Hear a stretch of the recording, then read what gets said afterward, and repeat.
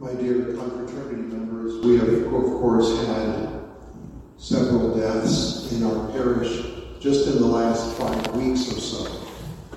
Liz Gladden passed away on December 12th, Feast of Our Lady of Guadalupe. Patricia Schneider on January 4th, and then John Freddy Thursday, January 18th. And I wanted to point out what it says in the rule, because both Pat Schneider and John Freddy were professed members of our confraternity. And it says, the death of a member of the confraternity shall be announced as soon as possible to the other members of the chapter. If opportune, they should personally attend the obsequies for the deceased. Within 8 days after notice of death, each member of the chapter shall recite 5 decades of the Rosary, assist at Mass once, and receive Holy Communion for the soul of the deceased. So we encourage you to do that for both, especially for Pat and John Freddy, to recite the Rosary for the repose of the soul of each of them, and attend Mass, receive communion also for the repose of the soul of each of those members. So the thought of death, then, is in our minds as we pray for our dearly beloved departed, reflect upon death and the fact that one day it will be us, one day it will be our turn, and perhaps sooner than we expect. And in that regard, I would like to read to you a little bit, at least, of a statement made by a saint named St. Joseph Confraternity in view of his eventual death. So he was a priest in Italy, in Turin, who was lived at the same time as St. John Bosco.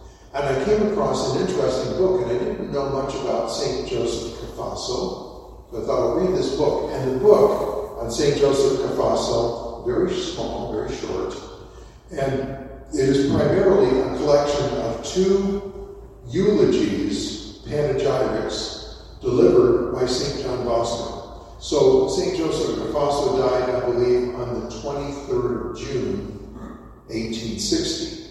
The first of these sermons was delivered by St. John Bosco to the boys and the priests of the oratory that he founded on July the 10th, so that would be a couple of weeks later. And then the second was delivered in August, sometime in August, a couple of months later, to a large gathering of priests. It said there were 300 priests there.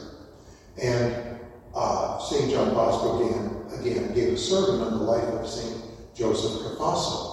Joseph Confraternity died at a young age. He was only 49 when he died. But to read about what he accomplished is incredible. And one of the main things, he was a teacher. He's founded a seminary for priests to continue their studies. And he worked with the poor, worked in parishes, heard confessions for hours. He wrote several books. And he is known as the priest of the gallows because he was once called to be present for some criminals that were going to be executed. There were 4 of them. And he exhorted them, and he offered to hear their confessions, etc. 3 of the 4 died penitent, went to confession, prepared for death, because they were all Catholics, Italians. The 4th one refused to go to confession and died impenitent. And that struck him so much that he went before our Lord in the Blessed Sacrament and said, I will give my life to save these souls. And he dedicated himself to hearing the confessions of and counseling and working with prisoners on death row. And there were some 50 or so that he administered to before their execution, and not one of them after that first incident. So now when he officially is approved as the priest for these prisoners who are going to be executed, not one of them died impenitent at that point on. Quite an amazing story. again, I learned many things about his life. But what I wanted to read was a section called, it is his prayer, and he wrote this kneeling at the foot of the crucifix. And I don't know how many years it was written before his death, but it was written in view of his eventual death. And he begins, "Great God, prostrate before thee, I accept and adore that sentence of death which thou hast pronounced over me. I stand awaiting the coming of my last hour, and knowing that it may come upon me at any moment, I carry myself in spirit to my deathbed, to bid adieu to this world, and to make now, for that occasion, a clear and solemn solemn protestation of those sentiments and affections with which I intend to terminate my mortal career and enter into my eternity." And now he has 15 individual paragraphs. Obviously, I can't read the whole thing, but I'll read a little bit of it. So the first one begins, "I have sinned. I confess it with all the bitterness of my soul. I detest with all my heart all the faults that I have committed during my life." And he goes on asking pardon, etc. The second point, "Since my wretched body has been the cause of my offending my dear God so much, with my whole heart I make a total sacrifice of it to my Lord as a just punishment. Not only do I resign myself to descend into the tomb, but I rejoice and thank God who has given me this means of paying my debt." The third point, "I thank my parents, companions, and friends for the charity they have shown me in putting up with all my defects, and I thank them for the favors and all the assistance which in their goodness they have given me." And he goes on to ask their pardon and praise for them. Number 4, "As God in his inscrutable providence has wished that I should have the disposal of temporal interests, I ask pardon if I have not made use of them, the use of them that he expected of me.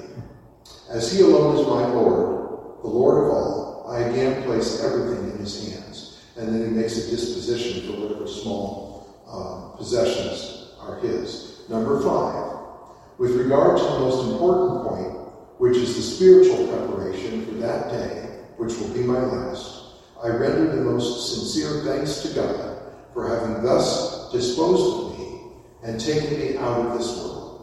I salute and desire and bless the day that will put an end to my own sins and take me away from the midst of so many sins that are committed on the earth. Number 6, I entrust my death to the love and care of my heavenly mother. In her tender arms I place my last hour and my last sighs. It is in the arms of this mother that I wish to leave this world and enter into eternity. And it goes on. Number 7, I recommend in a special manner my passage to eternity to St. Joseph, the spouse of Mary. And then he mentions his patron saints. Number 8, for everything concerned with the time and circumstances of my death, after the example of my divine Redeemer, I resign myself fully to whatever the Heavenly Father has arranged for me. And I accept the death that God in his eternal decrees considers best for me. That's number 8. And again, number 15, I'm not going to read them all, but it's just beautiful. And even the ones I read, I just read the first couple sentences, and it's a paragraph for each one. But the point is, this man, St. Joseph Cafasso, a priest, who lived after his ordination, I don't know, 20 years maybe, accomplished so much. And in St. John Bosco, in the sermons, because he knew him personally, they both lived in Turin, St. Joseph Cafasso was about 3 years older than Don Bosco. But Don Bosco outlived him by some 20-some years. But at any rate, he mentions in here that when St. Joseph Cafasso was dying, he knew his end was approaching. He was on his bed in his room, and it says he was praying continuously. Ejaculations, just praying continuously. And if people wanted to see him, he received them charitably, but then he would bid them leave as soon as the business or the question they had was done, so that he could continue to prepare himself for eternity.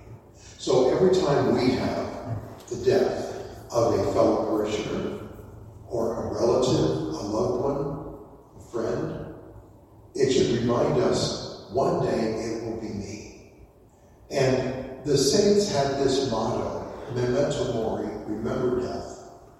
And another thing that we find in a number of saints is this counsel: live each day as if it were to be your last. So if you had a revelation from God, or your guardian angel appeared to you and was revealed to you, today is going to be your last day.